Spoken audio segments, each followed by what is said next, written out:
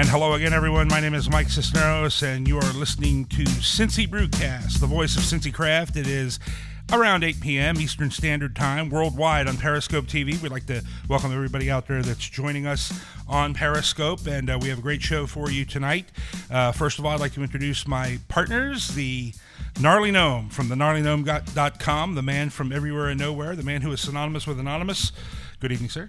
Good evening. Good to be back. Cheers. From the Overlook Lodge in beautiful Pleasant Ridge, Ohio, a young lady who makes cocktails with the best of them, the queen of Cincinnati craft beer commentary, Tina Cisneros. Tina, ahoy, ahoy. Ahoy, ahoy. On social media tonight is, as always, from Oakley Pub and Grill, and serving the number 9 hamburger in the city of in the city of Cincinnati. Something like that. Angie Cisneros is doing social media for us tonight. Angie, welcome to the show. Hey, dear. We have a very auspicious evening to be joined by our special guest tonight. Today, which is February 1st, is the 30th, 40th anniversary, 1979. I'm not doing that math. House Bill 1337 was signed by President Jimmy Carter the day that Jimmy Carter freed the brewers. It made home brewing legal for personal consumption, and joining us on such an auspicious occasion is the longest standing craft brewer in Cincinnati, Ohio, one Mike Dewey from Mount Carmel Brewing Company, just up the road. You've come high atop beautiful Mount Carmel to join us here in the Cincy Brewcast studio, and thank you for being here. Welcome. Glad to be here. Hey, you invited me to drink beer and talk about beer. That's a pretty good deal. Well, we sort of have a built-in thing. That's what we do. We drink beer, we talk about beer, and so we're lucky we get a lot of great guests, and you are one of them. You're a charter guest of Cincy Brewcast. You actually gave me my first interview when we started this thing. We played you on our third show because we did one show where we tested, and then we kind of did a breaking news with the Braxton people, and then had your extended interview on the third program. I think we tested for like 4 weeks before we really started. It was all a test. No, I'm pretty sure I was the test. Well, you were the test for me, and then the first show we were like, well, if it sounds we okay, shouldn't put Mike we'll Dewey put on such a piece of crap, was I think what we said in the first show. I went back the other night and was listening to episode 3, and it blew my mind at how much the show has kind of changed and improved, and as has the craft beer scene here in 11 years. Yeah. Boy, it's just been amazing, and you've seen it all from your perch over here on Mount Carmel Tabasco Road. Tell us what you think about it. Tell us what you think about it. Tell us what you. I mean, last week, strangely enough, we had who are likely to be the newest craft brewers in Cincinnati here in the next couple of months or so, the guys from Nine Giant, Mike and Brandon, and here you are, sort of the grand. Yeah, I think we did kind of launch it, but in a way. But at the same time, we have FDR to thank as well for getting rid of prohibition. Absolutely. But at the same time, when we embarked on this journey, it was a challenge. The industry was not growing like it is today. In fact, just the last 48 months have been light years ahead of the 12 months before it, and we looked at it as a town that needed a revival, but we cautiously approached it, and that was why we started so small, and that's was kind of our agenda from the get-go. What's been real difficult is now everything's taking off and things are explosive. Reminding ourselves every day, Kathleen and I, why did we start this brewery? It wasn't to be a big brewery, and that's what's really unique about today's market. There's small breweries, there's big breweries. There's a lot of cash going into breweries. There's a lot of organically grown breweries like our own, and you can kind of fit the mold you want to fit right now. Now, how it all shakes out years down the road, I'm not so sure. It's explosive, to say the least. And what I've noticed most is the evolution, and that's that's changed year after year, and it's changed a whole lot. So the focus 11 years ago isn't the focus today. It's not where the growth is today. There's still growth, but you have to evolve and change with the market in order to grow your business. Well, it's kind of uncharted territory right now. It's nobody really knows what it's going to look like next year, or the year after. There's never been a craft beer world like this before. It's a new thing for everybody, and I think it's really cool to be part of it and to have breweries like you guys who were right there kind of from the get-go. I mean, I don't know what the actual numbers were for breweries in the United States when you guys opened versus today, but I imagine it's probably a staggering number. A fraction. Difference. Yeah, I think it was probably pretty good under 1,000 when you guys opened, and I think we're 4,000 something or other now. Yeah, so. Over 4,000. Yeah, according to the Brewers nuts. Association. So, what's the biggest change you've seen? I mean, what's important? You talked about what was important when you guys started, which, correct me if I'm wrong, local distribution. You were in some of the bars around here. Of course, everybody knows the famous growlers, that you hand delivered to the various outlets, gas stations and supermarkets and so forth and so on. And that was probably the most important thing, as you said in your interview with us, because you had to pay for, basically pay for the habit or pay for the hobby or whatever it was. What do you think? What do you see as being the most important thing now? Well, where growth is, where the market is strong for our brand. When we started we applied for our license in 2004. We finally started selling beer in 2005. And at that time, all the craft beer brands that you could find in the market had built their companies on flagship styles that they had produced, and they grew those styles. The market was very regular. In other words, you didn't have as many choices, of course. And those big companies, those big beer companies, those regional breweries that started in the 80s, the Bells, the Brooklyns, the Great Lakes. Great Lakes, sure. They built those brands on Sierra Nevada even, their pale ale. I mean, where did you not see a pale ale? Right. And now they're actually reinventing themselves as well. We did the same. In 2005, we were able to put together a core set of styles for our brand and build those brands year after year after year. Those days are essentially over. Luckily enough, we had enough of a head start to where we can rely on those core sales because they do so well. But honestly, what the market's looking for, and by market, I mean... the drinker? Well, no, or the retailers. The retailers. Yeah, I think they have a strong emphasis or control or input on, what's going to be available to the consumer. And, of course, variety and choices right now are the hot thing. So we've had to reinvent ourselves over time to adapt. And, we categorize ourselves as a small brewery because by definition we are, but we want to stay a microbrewery. And it's funny because talking with some other brewers in recent months, who are growing exponentially and getting a lot of outside cash and taking a completely different roadmap to their vision of their company. I've told them I've spent 11 years trying to stay small, and it's not been difficult. Right. Or it's been difficult, Right. but it's been difficult not to accept the outside cash, not to accept the bait, to take off with the industry. And it's my philosophy that we're going to protect and shoot for longevity with the same roadmap we started with.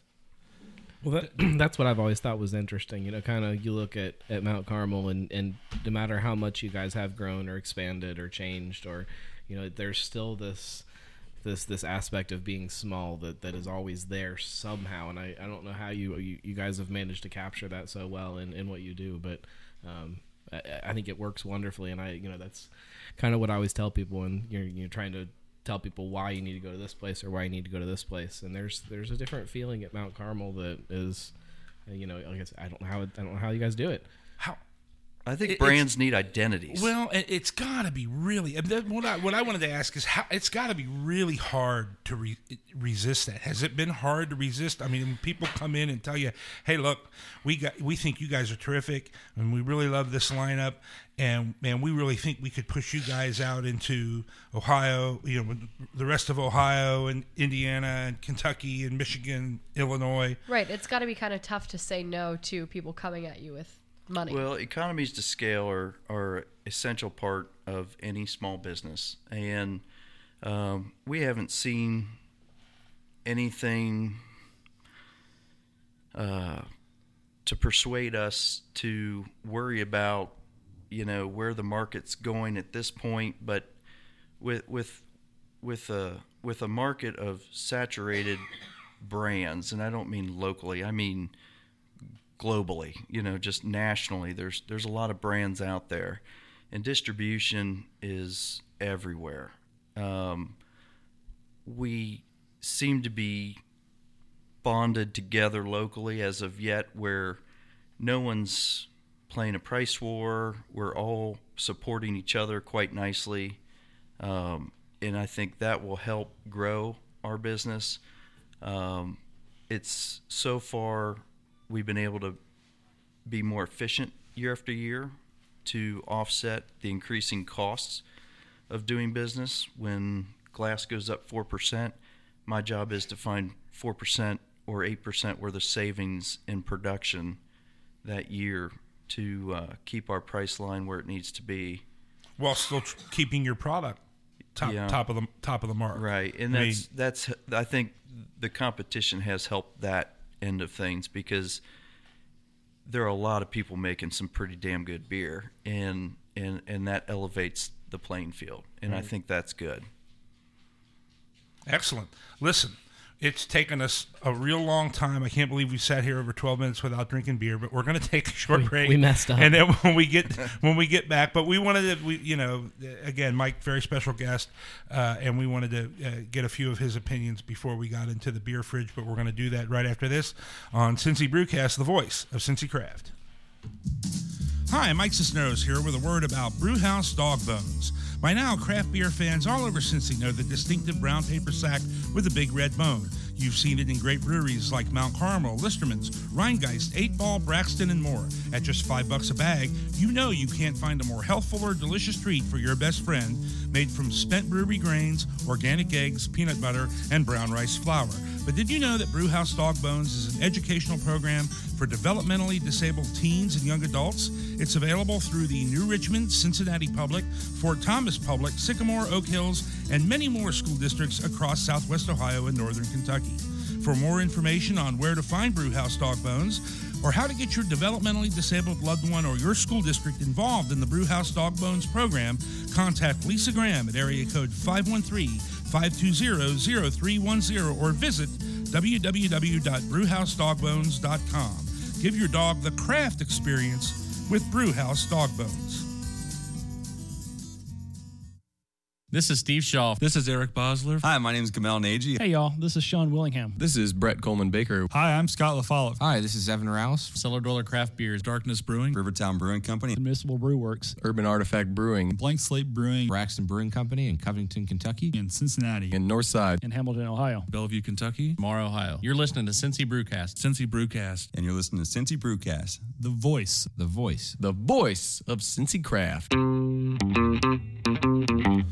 Hey, we'd like to thank Shane Brammer for contributing $25 to our GoFundMe campaign. He's a great friend of our program and to the craft beer and home brewing community here in Cincinnati. He's also been a host of our show as well as a guest. You too can be a big part of the voice of Cincy Craft by making your own contribution to our GoFundMe campaign by visiting www.gofundme.com/Cincy Brewcast and making a contribution. You'll help us continue to bring quality craft beer news and commentary to Cincinnati and beyond, and contribute contributors at a $100 or above level will be able to join the Cincy Brewcast team in hosting a future episode. Contributions can also be made anonymously. Just click the Hide Name box on the first page of the donation screen. That's www.gofundme.com/Cincy Brewcast. Donate today, and thanks for your support of Cincy Brewcast, the voice of Cincy Craft.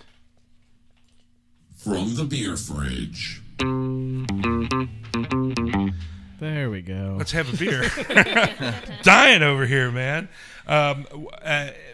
We have a couple of things that, but Mike was kind enough to bring us some stuff from Mount Carmel. What do we have here? We have a couple beers. Do we have? Dewey? Hey, man, I'm a poet. You're a poet. You don't know it. Didn't even know it. We have with us tonight a couple of samples of our Jacked Frost, which is our house stout. Oh, very nice. Aged for 6 months in a Jack Daniel's bourbon barrel. And we have our newest creation, which gets released at our, I guess you call it a release party at the Cincinnati Nature Center for their Maple on Tap event. It's a beer brewed with their maple syrup. Right. And this year we did something different. We've, for the past 2 years, brewed a maple doppelbock. This year we went for something new, so we'd have something new to talk about at the event. And this beer comes in at about 9.5%. Wow. It uses most of the malts I'm Fire that bad boy familiar up there, with Ange. brewing, but we actually added some brown malts, which we don't have in any of our flagship beers, and that added a unique twist to the brown ale. You know, we brew a lot of brown ales. Right, yeah. One of my favorite brown ales. Coffee brown, yeah. and the regular brown. We and joke about yeah. how many brown ales we brew Right, all the time, right. but you know, we seem to do a good job with it, and there's a lot of variations we can venture into. While she's pouring, tell us a little bit about the event that's coming up, and it's this weekend, which is great. That's another great reason we had you on. So. Yeah, it's coming up. It's unfortunately it's sold out. No, they of course they added tickets this year, and that doesn't seem to quite supply what the demand is. But it's I hope it's half as warm as it was last year. We were in t-shirts and it was beautiful. But the event is educational. It's well supported, sells out every year. It's an event that demonstrates and educates people on the production of maple syrup and how it's processed. They have learning stations that you can grab a beer. Did Mike get one there? Yep, got one right here. They have learning stations to entice people to get out into the woods and learn a little more about how these products are harvested and how they're refined, and with the beer, how they can be used. And just as a general shout out, if you haven't been to Cincinnati Nature Center, it's a fantastic place. I mean, it's without a beer party and all that other stuff. It's like really It's really a wonderful asset, especially to our east side of town. It's fantastic. Very close. Yeah. You know what else is fantastic? This beer is fantastic. Thank you. The maple really stands out in the front. The Doppelbock I really love, but I mean it was a beer with maple, whereas this, kind of the way I love the coffee brown, the maple really stands kind of in the front and kind of becomes this great focal point for the beer. Yeah, the lager yeast, they treat the maple a little differently. We have higher gravity beer here, so it was tough to not disguise the maple too much, right. But I don't think there's any there's no question that it's there. Yep. And it's up front too. It's not you know that there's maple in it. That's and you may dangerous. Not get this for another 5 minutes, but when you're done drinking it, it comes back. Like, in other words, dry beers, they kind of leave a little bit of chalkiness to the palate. This beer kind of finishes clean, and then after a minute, you almost get a syrup sweetness on the back of your tongue, which is really neat. But it's not a sweet beer. It actually attenuated very low. Right. we were happy with this one. Right. Yeah, I agree. It's not sickening sweet like some of the sweeter beers that you get. It's just got that maple presence, Yep. and it hits the sweetness on the right part of the tongue. So we're very excited to switch it up, and we'll do some presentations for the groups. There'll be probably 25 groups. We'll be giving presentations. We'll have different beers at the event, different house beers, of course, this beer. And then once the event's over, that is the official launch. They get the first tapping. Then we do, of course, the after-hours party at the tap room. And at that point, the rest of this single batch beer gets distributed throughout Cincinnati. So that's something to look for. So look for it at outlets where you normally find some Mount Carmel beer, and hurry up and drink it because it'll be gone quick. Yeah, it's going to be gone quick. Yeah, it gets It will allocated. be gone quick because it's damn good. I want to cook with this. Be great beer in to cook with. in some baked beans, maybe.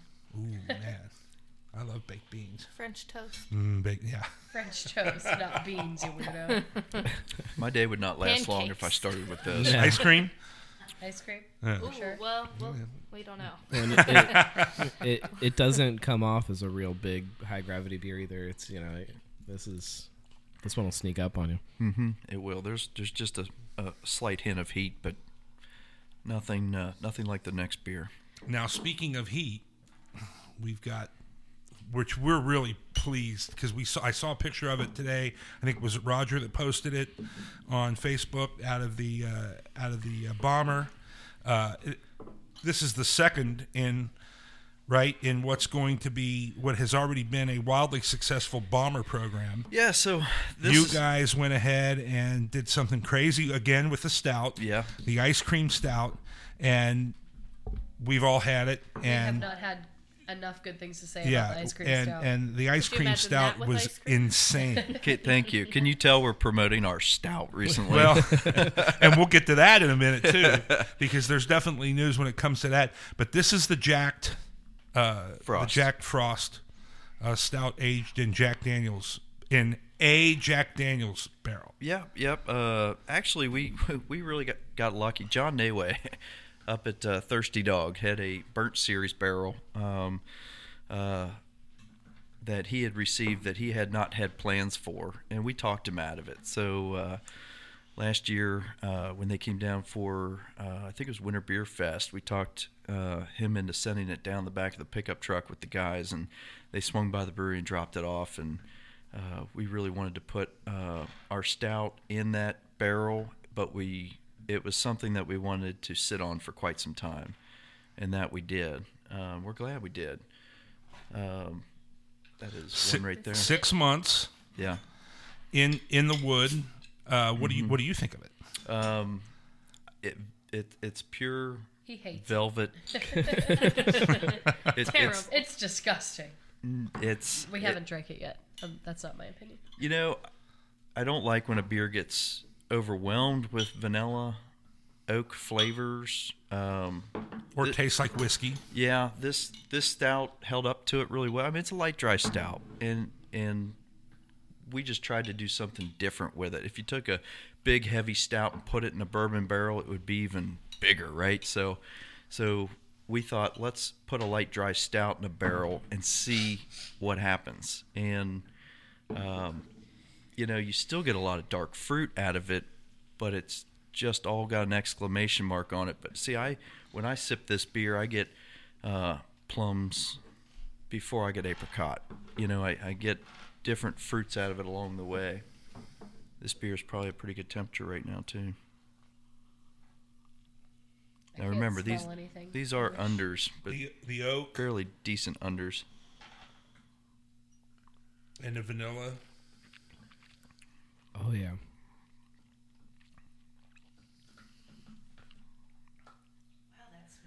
And it does have that kind of that Jack Daniels-y kind of character to it, where it's not in your face, Just, oaky or It's a light dry stout with elegant touches of oak. Elegant. Yeah. Yes, that's a good word to describe it. I really like that. Yeah. It doesn't kick you in the teeth with any one flavor. It kind of travels. It does. It does. And this gets released, I think we saw on the 11th, is that right? In a very limited quantity in the tap room. Yeah, it's only a barrel. Right. We, for years we've wanted to expand our portfolio, but when you're running into shortages on flagship brands, it's hard to branch off. We started with the Maple Doppelbock a couple years ago when we collaborated with the Cincinnati Nature Center, and we thought, sure, we got this, and then we tied up that tank for 5 weeks and, had our butts handed to us. So we've got better at that every year, but it wasn't until just 2 months ago when we completed the last expansion of the production capacity to where we can really start to evolve into some new products now. And I guess one of the first beneficiaries of the expansion was the Ardennes Belgian quad, and you guys brewed a lot of that. Is that in package right now, or no? Because I remember when we interviewed you, you mentioned that would be going out in package. So I don't know what the plans are now. Or... It is all going out in draft, and we are going to barrel age some. We decided to do that, and for now we're just going to leave it at that. And then we're drinking the stout, the Jack Frost stout aged in the bourbon barrels, but then the stout itself, which I've always said is the best best core stout I think of any brewery in Cincinnati, dry, Irish style stout. Thanks, Mike. You won a silver medal from tastings, and tell us about that and how that came about and what sort of the process was involved with that. Well, those guys, I think their core business started probably in the 70s, and the beer market, I mean, right now craft beer has more SKUs than anything else in the category. I mean, that it's a very crowded shelf. When wines became extremely popular and there were many varieties to choose from, suppliers had a hard time directing people to their products. And so these guys send out emails. They do tastings every month in different categories, and they happen to do stouts. And, our stout's probably not one I'd send to, the GABF because it's not a big stout. It's not, something I would consider, off the beaten path. It's just a solid core beer of ours. So we thought let's have someone analyze it, third party, and see what they think about it, because we think the world of it, but that doesn't mean much. But we're just trying to direct some attention to it to see. We believe if we get our products in the hands of someone and they try it, they're going to like it. Absolutely. You can't force a bad beer into someone's hand time after time. The trick is just getting someone to try your products, and then they take it from there. The beer connoisseur is educated these days. Like we mentioned earlier, there's an elevation of quality, and there's discerning customers that will be very picky. Well, it got recognized by a world-class organization, and it's certainly a world-class product. And again, I like your description of it. It's nothing flashy. It's nothing fancy. It's just a good, solid beer. And there's almost in this new sort of craft beer age where it's got to be flashy and it's got to be sexy and it's got to be, happening now. This is something that it's just there. It's just delicious. It just delivers every time that you drink it. And you can drink a growler of it. And you can drink a bunch of it. I mean, you can drink it. You can drink it all day, which is also rare for a lot of stuff that comes out these days. So, listen, we are going to take a quick break. We're going to use a sledgehammer or perhaps a plumber's helper or something. and we're going to get into this Quaff Brothers Space Taxi Barrel number 21 with Mike Dewey from Mount Carmel Brewing Company in Cincinnati. You're listening to Cincy Brewcast, the voice of Cincy Craft.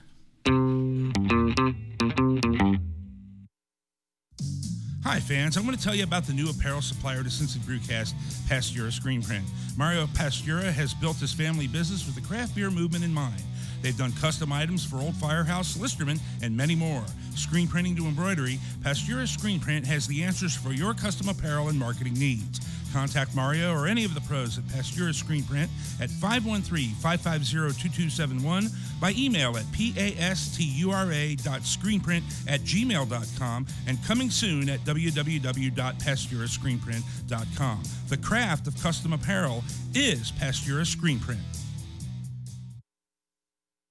If you can't tell us, we certainly understand, but how many other, and if you can mention to us, even if you don't want to get into specifics, facilities did you guys look at before? And then it sounds to me like you're saying this was kind of love at first sight for the Rock 10 building. It was definitely a love at first sight, but there were a few other spots in the area that we were looking at. We really liked this area. We really wanted to stay here, so we were trying really hard to find something and to try and work things out with the city and the state to try and keep us here too. We are a very young company, and we've been doing very well, but it takes a little bit of help, especially to redevelop a site like that. Hey, this is Mike Albaroff from Nine Giant Brewing in Pleasant Ridge. You were listening to Cincy Brewcast, the voice of Cincy Craft. We would... Hello? Be sure to join us for our next live edition of Cincy Brewcast, emanating from beautiful Bellevue, Kentucky, at 8 Ball Brewing, inside the Party Source on Riviera Drive. We'll be in the tap room at 8 Ball on February 15th, 2016, beginning at 8 p.m. Eastern Standard Time for our live program and our live Periscope TV feed. We're joined by head brewer Mitch Doherty, Party Source Beer Department Manager Danny Gold, and the Dean of Cincy Craft Tap Rooms, 8 Ball's bar manager, none other than the inimitable James Peanut Kales. We'll taste and comment on many of 8 Ball's beers, find out what makes 8 Ball and the beer program at the Party Source tick, and we'll get their take on the craft beer explosion in the Cincy area and their part in it. Again, that's Monday night, January 15th, 2016, 8 p.m. at 8 Ball Brewing inside the Party Source in Bellevue, Kentucky, for another live edition of Cincy Brewcast, the voice of Cincy Craft. Joined again by Mike Dewey of Mount Carmel Brewing, who brought us two very wonderful beers. The first one debuting this weekend at the Cincinnati Nature Center. It is the Maple Brown, right? Am I got the right name? It's the Sap Attack. Maple Brown. Yes. Brown. And then debuting on February 11th in the tap room, right? In the Bombers will be the Jacked Frost 12 ounces. Yeah. 12 ounces. Yep. 6-packs or one singles. Singles. Yep. Of the 12 ounces. What's the price point on that? Can't answer that. Because our beer-loving, beer-chasing fans, around town will want to get a hold of at least one of those. For sure. It'll be priced like any other single 12-ounce serving. And on the 11th of February at the tap room, the Jack Frost Mount Carmel Stout, aged in Jack Daniel's wood for 6 months. So we did get the church key finally and get the sledgehammer. Did Mike have another sample though? What was that? It's the same thing. Yes. Thank you, Nancy, for pointing out I'm having another sample. For the record, I shared. Boy, it's like the sample police over there. She's keeping track over there. Yeah. She writes them all down. She's got a clipboard. She's off camera. We need some fresh glasses behind us there. And this is the Quaff Brothers, who we just mentioned. Danny Gold from Party Source is the mastermind behind the Quaff Brothers. This one sold out in about 6 minutes. It's a pretty cute picture too. There's all the little guys. Mike, Mike, beside your own stuff, what are you drinking lately? Are you... Whatever's in front of me. Are you seeking out a particular style? Actually, I had an old Cough Brothers with Danny not too long ago. One of the originals. We broke out a triple rot. How many more do we need? I recently I need more broke than into we my go to cache that of 2012 barley wine Cincinnati Beer Week beers. How's that doing? It's awesome. I drank all mine, and I'm kicking myself now. We opened a bottle last month, and I was just shocked at the hop presence in that beer still. But it's nice. I mean, it won't be nice forever, but I think it's nice, and it's in its prime right now. Speaking of Cincinnati Beer Week, there was, I don't know how controversial or whatever it was, decision to kind of move it to the summer because especially last year it was held at this time of the year and the weather was ridiculous. And now this year the weather's great, so they could have had it this time of year. I wanted it in the summer from day one. Yeah, okay. And then they're kind of changing the way the beer's being done. Do you know anything about that? Or I know we're supposed to try to have a brewcast at the event. So. I know we were picked in the lottery of 5 breweries to be one of the host breweries for a collaboration beer. So we will be brewing that this year. We'll have limited distribution as per the requirements of the Beer Week Committee. I think this year will be the best year. I think this year will be the most organized year and the most successful year we've ever had. So the other teams, Blank Slate, Braxton, 8 Ball, and then Listerman. And Listerman's going to do the packaged version. And then it's draft style, so the teams are going to then pick the rest of their team from the other breweries, and you're going to draft ingredients and styles. There'll be one package going out in market, and the rest of us will have a limited supply of draft eligible for the market, and the rest will be available in the tap rooms. And so I don't know what we're going to make. In a situation like this, do you hope to pick first? Do you hope to pick last? You know, as far as the other brewers are concerned, I don't even play fantasy football, so I think I've got the best advantage because not knowing may be the best advantage. You can't reveal your draft list beforehand. So right. We basically we're thrilled to be a host brewery, and that would be the second time that you guys are the host brewery for the Cincinnati Beer Week collaboration. We did the first year in 2012. It's a trip down memory lane because all the breweries are listed on the label, and there aren't many. You need a book now. Yeah. I don't think that's going to happen this year. You need a separate card to hand. We might have a website referral or something, but a QR code you can scan. Yeah, but it's over the years it's been great. Everybody's learned something from each year. But yeah, I have always wanted it in the warmer months. The climate we have, I know at one time we were trying to focus our efforts on maybe when there's not a lot of craft beer events going on, and that's kind of in the middle of the winter. But there's so many more opportunities for events and so much more space to operate in when it's not 0 degrees. Absolutely, yeah. I mean, there's always the big opportunity, and I don't know what the plans are necessarily. Maybe we'll find that out over the next couple of months or so. But there's always the big opportunity to have something down at the Washington Park, and there's all the parks all over Cincinnati that there can be events at and stuff like that. Well, for purely selfish reasons, my patio holds as many or more people than my tap room. Right, absolutely. Let's talk about this Quaff Brothers. Who have we? I think it's pretty. It's pretty damn good. It's got a little bit of funk to it, and a whole bunch of wood going on. And do we know what kind of barrels these are? Does it say on there? This is bourbon. Is it a single barrel or a blend? I don't know. I definitely get some kind of whiskey flavor. Belgian style dark ale. Let's see here. With like a wine note. Here, I can read it. Yeah. With Sangiovese grape juice. There you go. That's the wine note. Aged in bourbon barrels.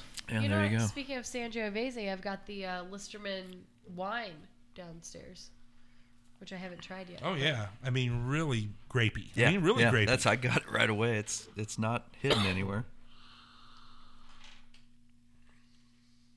It's nice. It's really different. I This mean, would that's be an really interesting one to stash away and age too. Unique, yeah, absolutely. Wow, that has a lot going on in it. Yeah. They've knocked it out of the park again. He brewed this in collaboration with Blank Slate. So yeah, and if you haven't seen the cartoon on the front of the label, it's pretty cool. So wow. I'm a big wine drinker too, so that yeah, that's right up my alley. I mean, it's really got that sweet dessert wine finish, doesn't it? That I love in a port or Muscat or something like that. Still medium toast. It's got some backbone toast character to it. The missus likes it, so that's big. Bad for you, good for her. I can't taste anything. I'll taste it for you. Yeah, I like the woodiness to it too. It's real earthy and kind of dark, for lack of a better word, And I'm just on the second or third draw. I'm just getting just a little hint of that bourbon heat, a little bit of bourbon heat, just a tiny, just enough to let you know that it's been aged in bourbon barrels. It's a wonderful beer when you haven't eaten dinner yet. Listen, you alluded to the tap room and the patio and so forth like that. I've plugged all I can. And we talked about it on the show before, but a lot of I think a good portion of the credit goes to Roger Hill, and I think to Chris Siegman, your brewer, for some of this stuff that's kind of going on because he sort of started, because Roger especially started the Firkin program and started doing a whole bunch of kind of wild and crazy stuff, and the next thing you're brewing ice cream stout and blueberry hibiscus blonde and tell us sort of this what kind of the process was in that situation. It goes back to our original conversation about us being small, and none of these products will probably hit the market. They're going to be unique to our tap room. Roger's done a magnificent job bringing people to our tap room, which over the last 3 years we've learned a lot. It's a community thing. It has nothing to do with commodity. When you see our patio full, and I mean, this past Saturday we had one nice day. It was like a magnet. People, boom, they're out, and the crowds we see, they're great people, and we really enjoy offering them something new, and Roger has been on the forefront of making all that happen, and believe me, it's good and bad. He doesn't stop. Right. But that's a good thing, because you need someone like that who shakes it up a little bit and tries new things, and a little bit of a risk taker. I think anyone who's into making craft beers, they like the inventiveness of it. They like being creative. That's really what a lot of this industry started on the premise of. It's don't have a limitation, and try something new. And being small, we can only do that on a tap room level. We hope to start offering some very limited beers that are successful in the taproom series to the general public, but like I said, we've only had our increased production for a couple months, and we're still gearing up. Excellent. So we can look forward to some new stuff here and there down the road, and I think that's fantastic. If anything, what you just brought us tonight with the Maple Brown and the Jack Frost are any indication, there's lots of good things yet to come from Mount Carmel Brewing Company, as we all As we know. would expect and know anyway. So well, we have a reputation for being a certain way. We're kind of breaking out of our shell and trying new things, and that's what Chris and Roger and Luke and everybody's bringing to the table. You know, we're a group of people who are trying to grow, build, and be a part of what has become a phenomenon here in Cincinnati. It's just amazing.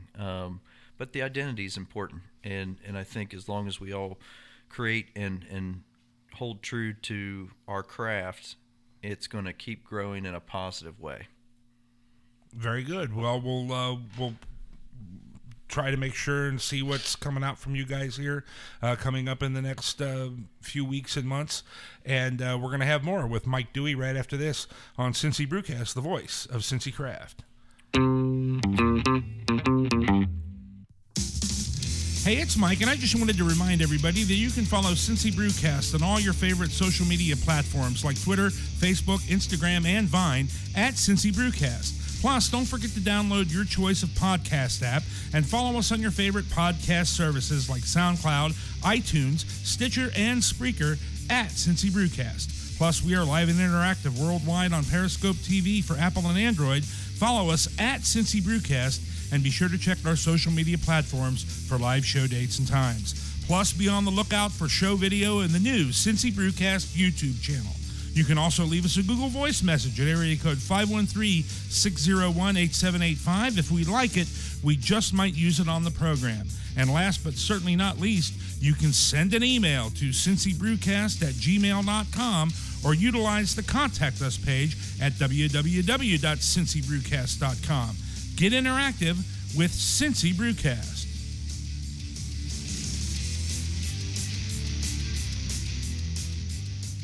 I'm Eric Bauman from Christian Moorland Brewing Company in Cincinnati, Ohio, and you are listening to Cincy Brewcast, the voice of Cincy Craft. And join us next week when we'll be joined by Matt King, the director of the 2016 Cincinnati Winter Beer Festival, to be held February 12th and 13th at the Duke Energy Convention Center. God, I wish I could read. We'll talk to Matt about the beer list, what it takes to organize such a major beer event, and, of course, how you can get involved. That's next Monday, February 8th, 2016, live on Periscope TV at 8 p.m. Eastern Standard Time, the next edition of Cincy Brewcast, the voice of Cincy Craft. Back here with Mike Dewey from Mount Carmel Brewing Company here in beautiful Mount Carmel, Ohio, the home of Cincy Brewcast as well. And the founder, if you will. I found this guy standing at the bar with a growler in his hand. That's true. This definitely did start at Mount Carmel. Absolutely. And one of your former brewers, Chris Camboris, we kind of all were kind of brainstorming and said, well, how about a podcast? How about we do something, something kind of crazy and kind of off the wall? So, I mean, again, sort of Mount Carmel is sort of acting as an incubator for even stuff like this, which we really appreciate. And again, if you guys hadn't been up the street, we might not be doing this now. Some people might think that's a good thing, but I don't know. It's actually very possible too that Mount Carmel might have been my first real craft beer. Certainly my first local craft beer. Digging it out of the growlers from the grocery store, and our first 5 years in business, you couldn't buy a craft beer on tap in the market. Yeah. You go out to dinner, the most exciting thing you could do is a black and tan, just to mix it up a little bit. But right. Well, when I was in college, Mac's Pizza Pub up there in Clifton, sure. there was a tap handle. It was almost always nut brown, and that's what we drank. That was my college beer. I mean, there was BW3 was the first place I'd ever drank Hefeweizen or anything like that, and then Uno's Pizzeria, which was over here, which unfortunately is not here anymore, but they kind of lost their way. But they had an extensive beer list with a lot of imported beers, and it was the first place I ever saw like Anchor Steam, and maybe a couple other beers from different towns and stuff like that. They had old styles. Over 3 years ago, you had Arthur's going all local. Yeah. What a milestone that was in Cincinnati history.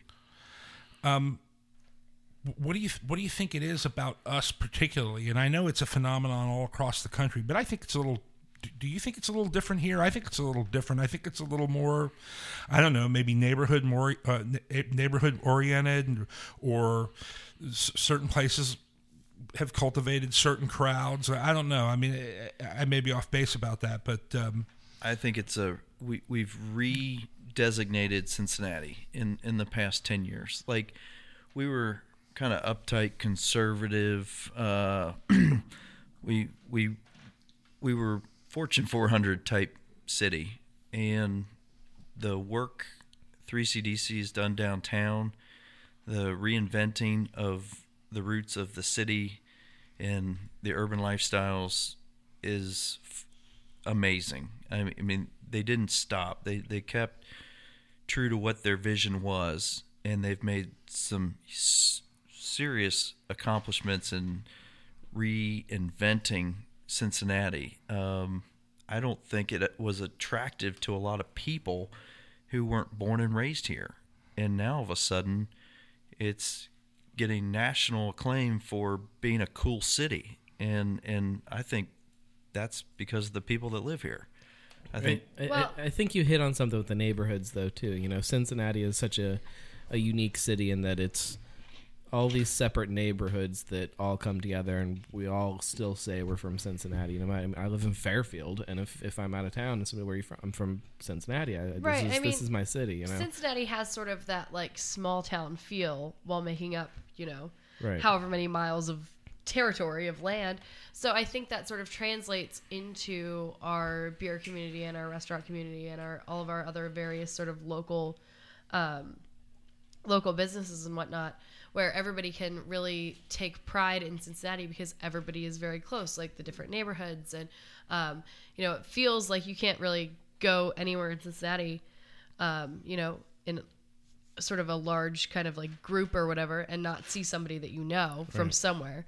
And so I think that's part of what makes it unique, is just that it feels it's a very tight-knit city while still being sort of like having a kind of bigger city feel, I think.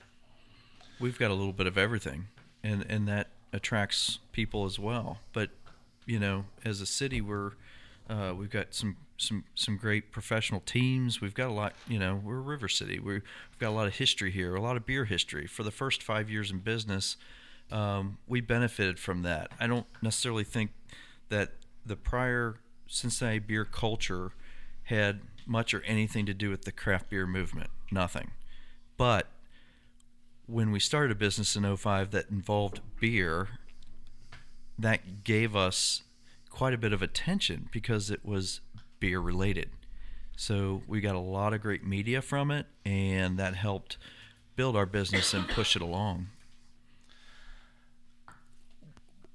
What I like about the Cincinnati tap rooms and the Cincinnati breweries is they all seem to have a different identity, and yours really is the farmhouse, the come porch sit with us, sort of the outdoor experience. And you just added quite a bit of land over here on Mount Carmel, Tabasco.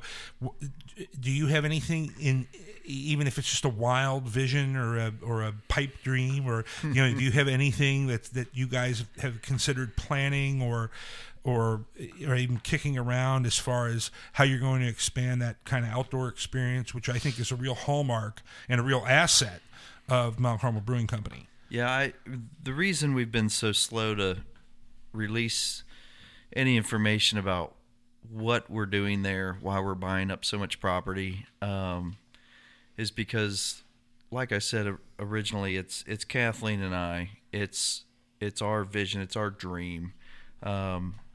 It's not so much a business, it's a lifestyle for us. We see, for us too. It took Roger to make us celebrate our first decade in business. I'm not worried about the last decade, I'm worried about the next decade. Right. That's my focus is on something much is longevity. Is it as simple as that? I mean, or is it as simple as just looking forward rather than looking back? Or, I mean, why did he have to give you guys such a shove in the direction of having a 10th anniversary party, which to all accounts was incredibly succeful. Yeah, I mean, biggest day on record. You know, we're workaholics. You know, that's all we do, day and night. We look at ways to grow the business. How do we do that in a manner in which everybody gains from it?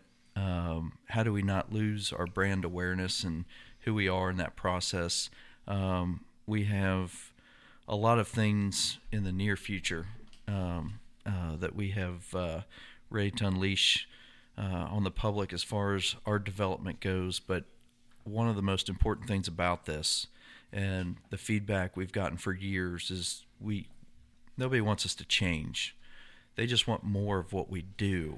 So we have to make sure that we do that correctly. That's a tough line to toe, to grow and to change and to become part of this new craft community while still being what you are. You know, I love watching you guys do that. It's completely fascinating to me to see that, because you can't be nobody too else polished. has to worry about that either. You know, everybody else is still, they're all babies compared to you guys. You know, they can change on it, you know, completely stop and change into something completely different. It still works for them because they haven't established that identity, and people don't love them for that. You know, I don't know. It's neat to watch. It's neat to see. We've thought about it in great length, and I think the end result is going to be unique to Mount Carmel. It's going to be unique to our brand, and it's going to be something that can't be duplicated with all the money in the world. It's just going to be us, and it's going to be a place, an environment, and a brand, and a company that operates in Cincinnati and is an asset. It's another tool to bring people to town to recognize all the great things going on here. With more parking. More parking. 108 parking spots on the way. All right, and that's a good, big, solid development, and that's breaking news here on Cincy Brewcast. Lots of great new parking for with Mount asphalt. Gnarly Gnome, earlier this week on the blog at www.gnarlygnome.com, did an extensive study and article on the new branding for Mount Carmel Brewing Company. Tell us a little bit about that. Don't forget to go to www.thegnarlygnome.com to check out the article. And this last summer, right around their 10th anniversary, I did write an article that kind of gives my ideas of some of the things that they could do with some of that space and some of this bigger picture stuff that I see, the direction that they're kind of going in. So might give you some hints of what might be coming along the way. So there's our package has been in the same label and the same carrier since 2009, and we basically have felt for the past year or so that needs to be refreshed. I mean, all brands do it. Great Lakes has recently done it. You know, a lot of products go along those lines of Rivertown evolution. Sure. Yeah. You know, you don't want to lose your identity, but at the same time, we took a pretty big change approach while still trying to hold on to the fact that there is something unique about Mount Carmel, and that's our story. There's not too many people that start these businesses in the basement of their home in a soup kettle. It just doesn't happen that way. You know, we wanted the house on the carrier. We wanted it on the label.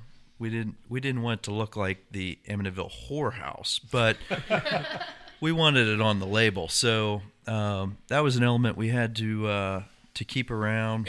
We wanted less Americana. We wanted more vibrant colors. We wanted more style awareness, which is kind of unique in the landscape of beers. If you go down a beer set, you're going to see a lot of brand names, and then you're going to have to look for what style that is. They may designate their brands with artwork. We designate it with the style name. That's a predominant factor in the appearance of the label and the carrier. And but that's who we are. We've never really been big on fanciful names. We just kind of make true beer, and it is what it is. We've been told in the past, you got to name it, you got to come up with this or that. I've had other, breweries tell me, that I got to admit, they buy it because of the name, and then they realize they like it, and then they keep buying it, and maybe we lose something there. But we've been down that road. We've fought the trademark attorneys. We got to 3 attorneys on retainer. I decided no more fighting trademarks. Right, I'm done with that. Right. There's 4,000 breweries and I don't know how many styles, and now you got the regional breweries suing each other, and the regional breweries suing little guys, and we've been down that road, and it's not worth it. Well, and then when you're trying to differentiate yourself to a certain extent, and everybody else has this wild name thing or that wild name thing or the bathroom joke thing or the this thing or that thing, it's almost refreshing to see something referred to as Imperial IPA. Right, to just be able to go into the tap room and order an IPA. Springtime ale, winter ale, autumn harvest ale or whatever, I mean, it's... And you're referring to the Snapshot series, which we're going to start changing those out. And what we've done with those is unique because we've taken the idea of imagery being the brand, not the name. Right. And that's been hugely successful.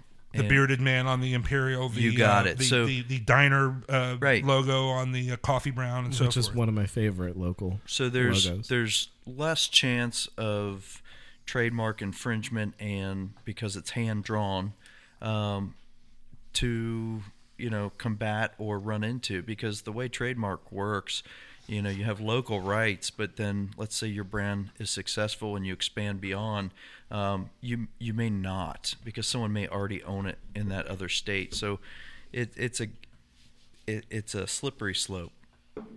Listen, we're going to be back with more from Mike Dewey from Mount Carmel Brewing Company in Mount Carmel, Ohio. You're listening to Cincy Brewcast, the voice of Cincy Craft. And then what's gone absolutely off the hook is the bottle series, the trunk series, and then the funk series. Yeah. When can we see some of that? We've just been teasing that for the last year. That's a joke. That's a big inside joke around here, right? All those people are waiting for the funk series. We were actually joking about that the other day. You said, what if we actually just never released a funk series beer, and the labels kept coming out? Then it just becomes this legend. Like, oh man, did you see the latest funk series? And then you floated like Noam says. Oh yeah, they gave me a little bit last week. I would totally really bite on amazing. that if you guys started putting labels through that. I would.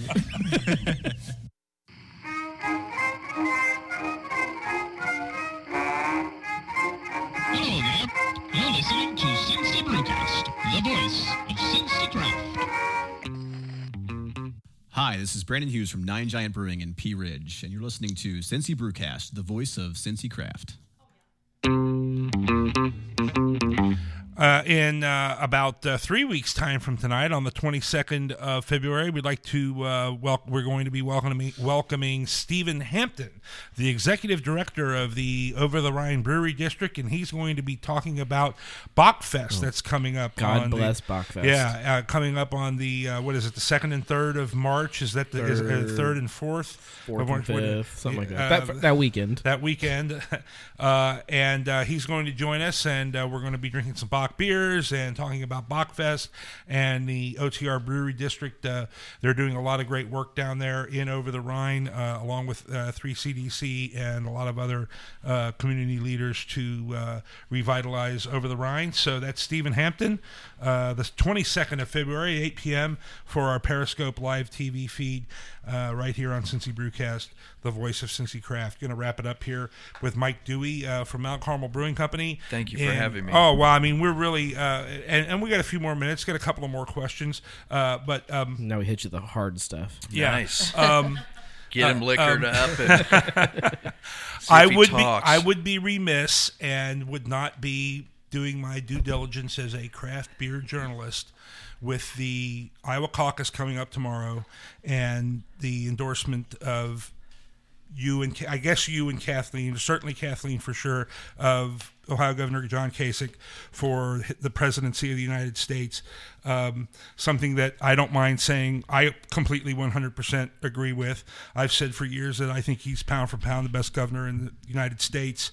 And it was I thought it was very transparent. He was responsible for passing the loosening of the taproom laws and so forth, which directly benefited Mount Carmel Brewing Company and every other craft brewer in the state of Ohio. Not to mention lowering the license fees by 75%. So that had to be the main impetus of it. But just tell us a little bit about, if you can, what some of the drive was behind that, and just. Well, we got a chance to meet with Governor Kasich, Mr. Goodman. It's not often you get a chance to do a one-on-one with the state Commerce Divisional Liquor Control and the head of the Commerce and the governor. And they, for the first time in my lifetime, and it was a unique opportunity, we saw attention to small business, and small business gets overlooked quite a bit. Small business isn't $10 million a year.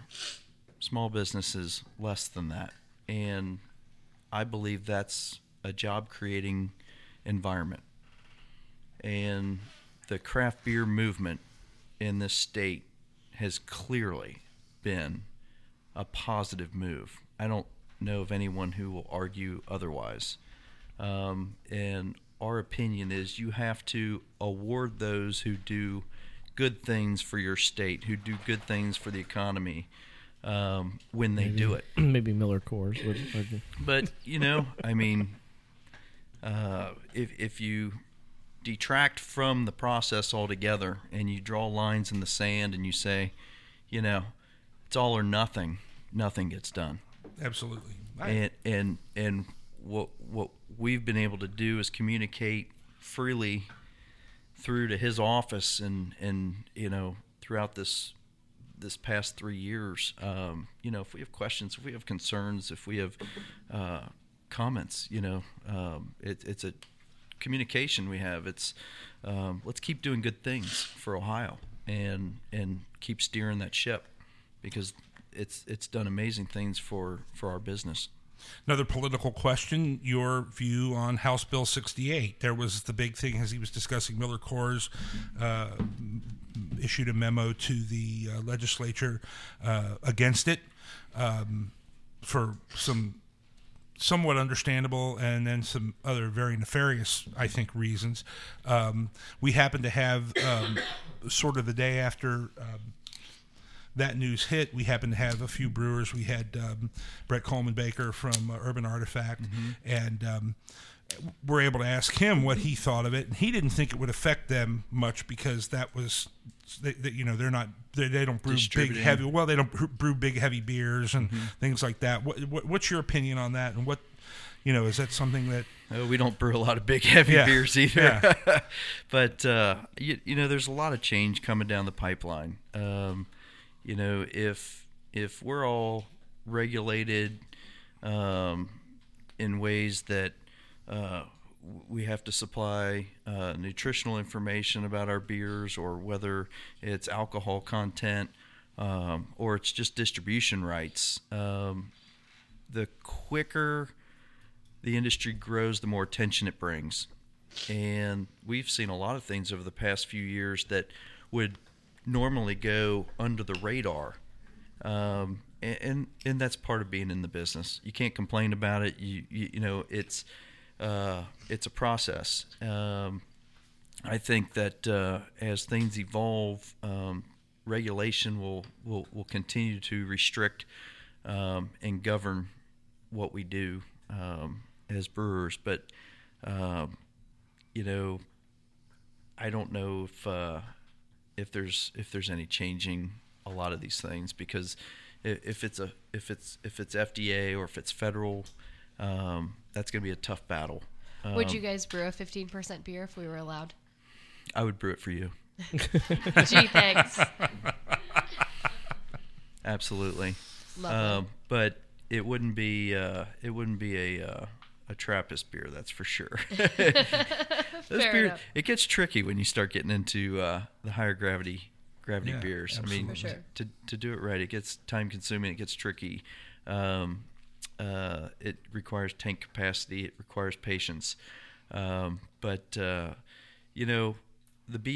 OCBA has a group effort to represent Ohio breweries as one voice, and by bringing the association together and bringing us together and lobbying to promote what's good for the industry, I think it'll all work out well.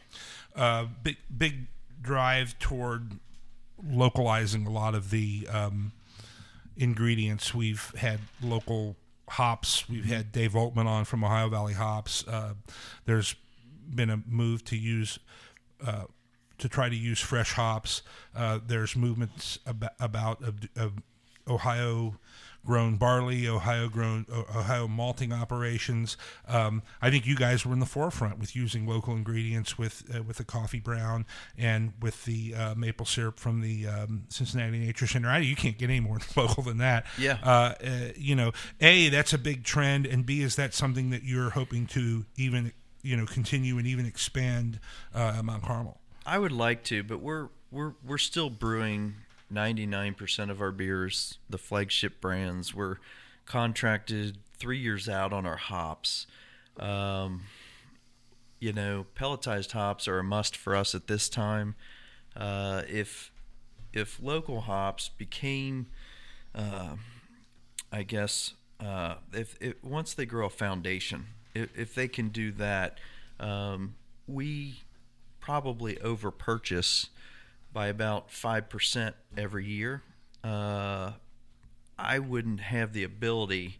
It would be like putting the trust of our core brands and our business in the hands of a first-generation hop grower to supply the hops that we count on. Because if we don't contract them, we may not have them, right. And that's kind of scary for a supplier. So where we see that growth is when a lot of other people are doing it, but when we get to the point where we can spin off a couple different taproom series, and if we can figure out how to whole leaf the hops, maybe even bag it, we're more than willing and hopefully going to do more of that in 2016. Well, it sounds like an exciting year coming up for you guys. It's going to be a big one. Another big celebration of your anniversary, or was that just kind of a one-time thing? Or yeah, I think every decade maybe. It's the only brewery in Cincinnati that will say that. Yeah, and probably That's right. can say that, and we'll be able to continue to say that. We may have some grand openings here and there, but we're 2016 may be the most inventive year for us. So if you had to label it as a word that gives you a theme for the year, is it inventive, or is it growth, or is it? It's creative. That's good to hear from you guys.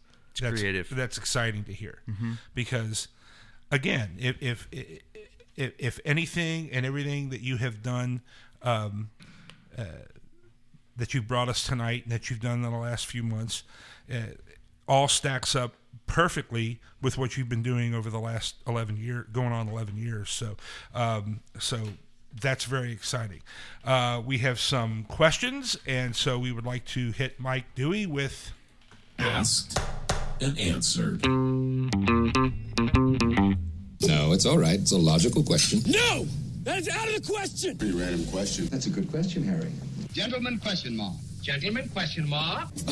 Okay, may I ask you a question, Doctor? And I don't mean to be insensitive. Can I raise a practical question at this point? There's no question. There has been a breakdown in military discipline aboard this vessel. I blame the fish people. That's a good question.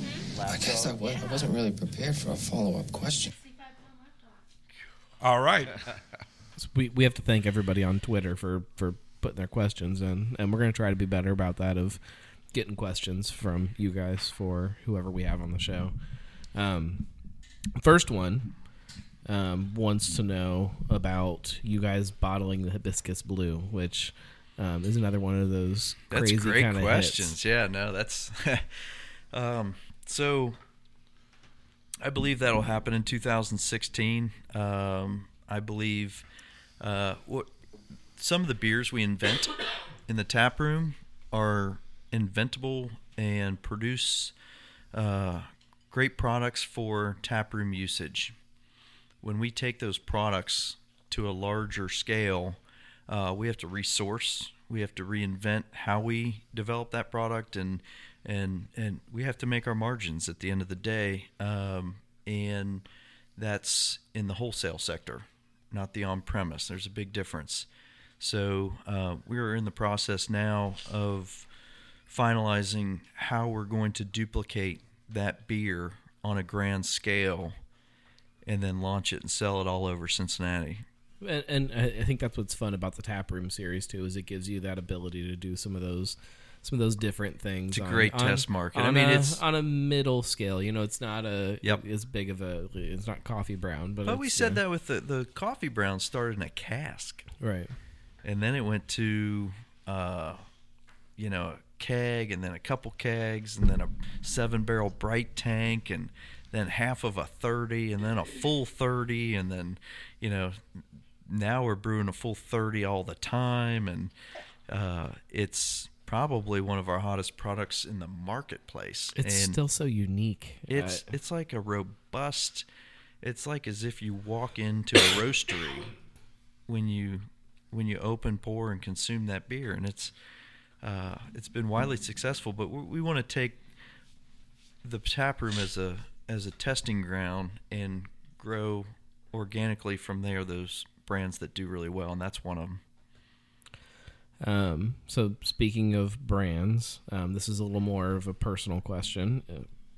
Of your favorite Oldenburg recipes, what was your favorite one? The Pious Pale Ale. And is there any chance you'll try to duplicate it?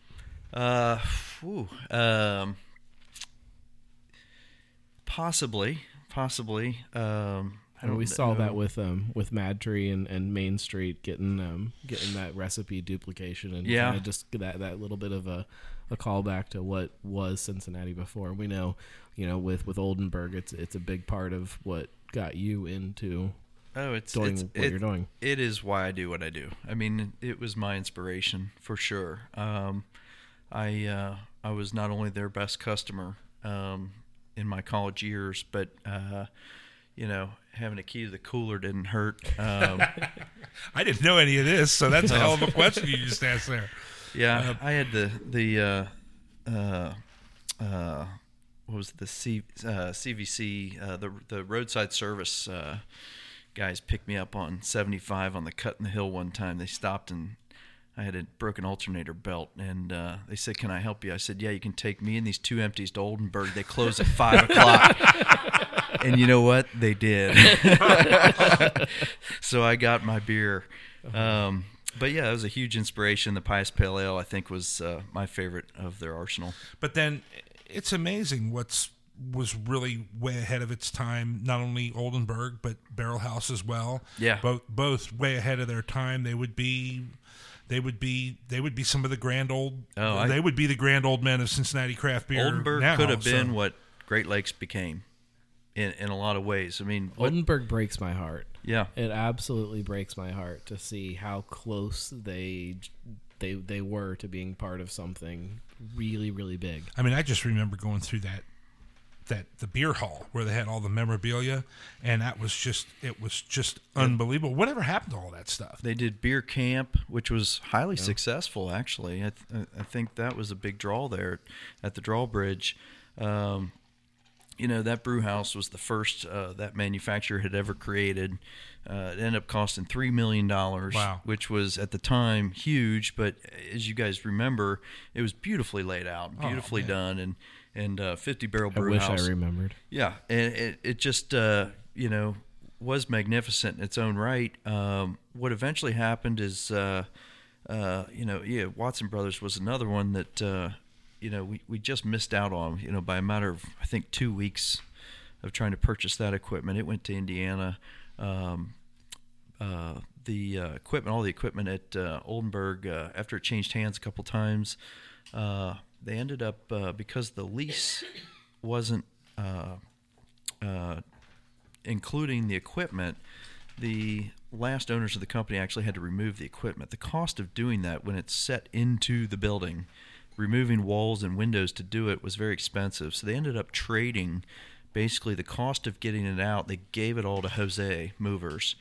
And it sat in a warehouse for a few years, and sure enough, at another milestone in Mount Carmel's history, I'm like, I'm going to track that down. And I called someone I knew at Jose, and I said, if it's still around, I would purchase some of that equipment.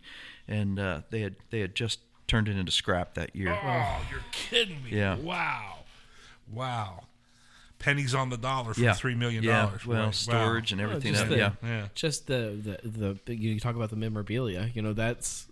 That's a piece of Cincinnati's history that it's a a lot of people might think of it as a stupid piece of history. It's not something that's flashy and neat, but that's the brand, the memorabilia, and the truck, which you guys remember. Yeah, absolutely. We had the truck was awesome. We had it at Kathleen and I's wedding reception. Right. It went to a new startup just outside of Dayton, just north of Dayton. And that lasted Miami Trails Brewing, I think it was. And then after a couple of years, it dissolved. So I don't know where that stuff is. Wow. That stuff's heartbreaking. My grant underneath our 30-barrel lauder is a Oldenburg keg, which we welded some tri-clamp fittings to. So I have my piece there you go. Of Oldenburg history that we brew on every day. That's incredible. And yeah, they had a great restaurant, great food, and all that kind of stuff too. Yeah, they brewed some contract beers, Hugs Hops, when Hugs had his place, and that was a mix between their Nut Brown, their Pious Pale Ale. That was a great blend. They had concert venues over there. It was just another part of history. Mm-hmm. If it opened today, it would be wildly successful. Yeah, absolutely. So, shifting gears to something else. Craft beer is all about adjuncts, coffee, fruit and spice in barrels. What does a zombie apocalypse recipe look like? That's one of the things. Should have let you prep for this one. Well, that's one of the things we're caught up in now because there's zombies at Mount Carmel. Well, it's just an old house. Well, check a Friday night at about 9:45 p.m. It's an old house. I imagine those woods can get a little spooky. Yeah. The fact is, we're trying to turn everything we do creative in the tap room to an all natural approach for mass distribution. I don't know. I think the most creative stuff is the kind of beer that's produced out of our control, and that's usually coming out of a barrel. We've taken some Quaff Brothers brands. We've done, Belgian triples. We've added, 100 pounds of dry figs. We've stuck that in a barrel. I think Roger would be a better person to answer that question because he's going to be churning. Either way, if there is a zombie apocalypse, make sure there is a brewer in your crew. Yeah. I don't know. What's the next big thing? Do you have any sense of? I mean, people have tried to push forward the Gozas and the sours and the wilds. I think. Is IPA still king? Yeah, as far as our data that we have from 2014 finished year, IPA's king. Seasonals are next. That's part of what's crowding the shelf space and keeping people to reinvent what they're marketing. Our seasonals do best, and but you know what? Our amber is still number one. It's just we brew more amber than anything else. And that kind of surprises me because you would think that by now people would have moved away from because amber and the browns and things are sort of the original kind of styles. But that, I guess, just goes to show how good of a product you guys have, that people are still drinking it, even though, they're not necessarily following the trends by sticking with the amber. And you talk about original styles, and there's still so many new drinkers, and I hate throwing amber in that camp of being the gateway beer or whatever it is, but there's still so many people that kind of aren't necessarily ready for the Imperial IPA, or it's a good, solid, easy drinking beer.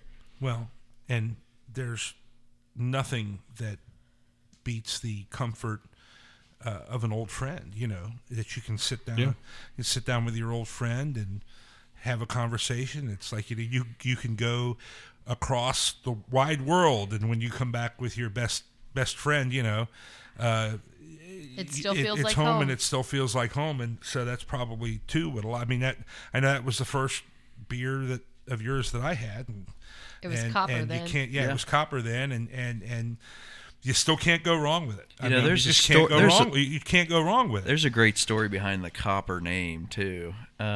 Please. We had named it Copper. It went into a growler, had a name. In 2007, most brewers didn't experience this, but they may have on the home brewing side. We experienced a major hop shortage.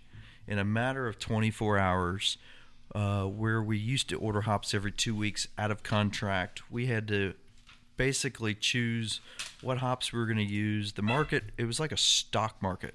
It crashed. Yeah. And in 12 to 24 hours, hops were being sold as quickly as people could buy them.